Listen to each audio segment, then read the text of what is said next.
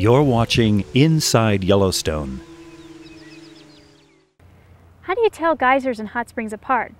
Geysers erupt, or shoot their water and steam up into the air periodically. But when a fountain geyser, which erupts from a pool, isn't erupting, it can look a lot like a hot spring. Look for clues around the edges. Hot spring pools often have ledges or walls of cinder built up around them because as the water level fluctuates, it leaves behind silica deposits. The edges may even be scalloped or lacy. Beadwork or pebbly-looking cinder indicates a geyser.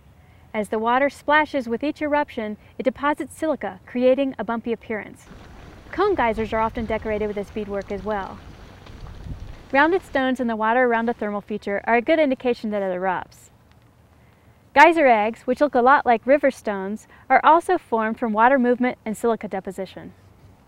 Dark-colored algae and bacterial mats living in a feature tell you that the water isn't hot enough to be a geyser, or that it hasn't erupted in some time. So whether or not there's a sign naming the feature as a hot spring or a geyser, you may be able to figure out for yourself whether or not it erupts by looking at the surrounding cinder and bacterial mats.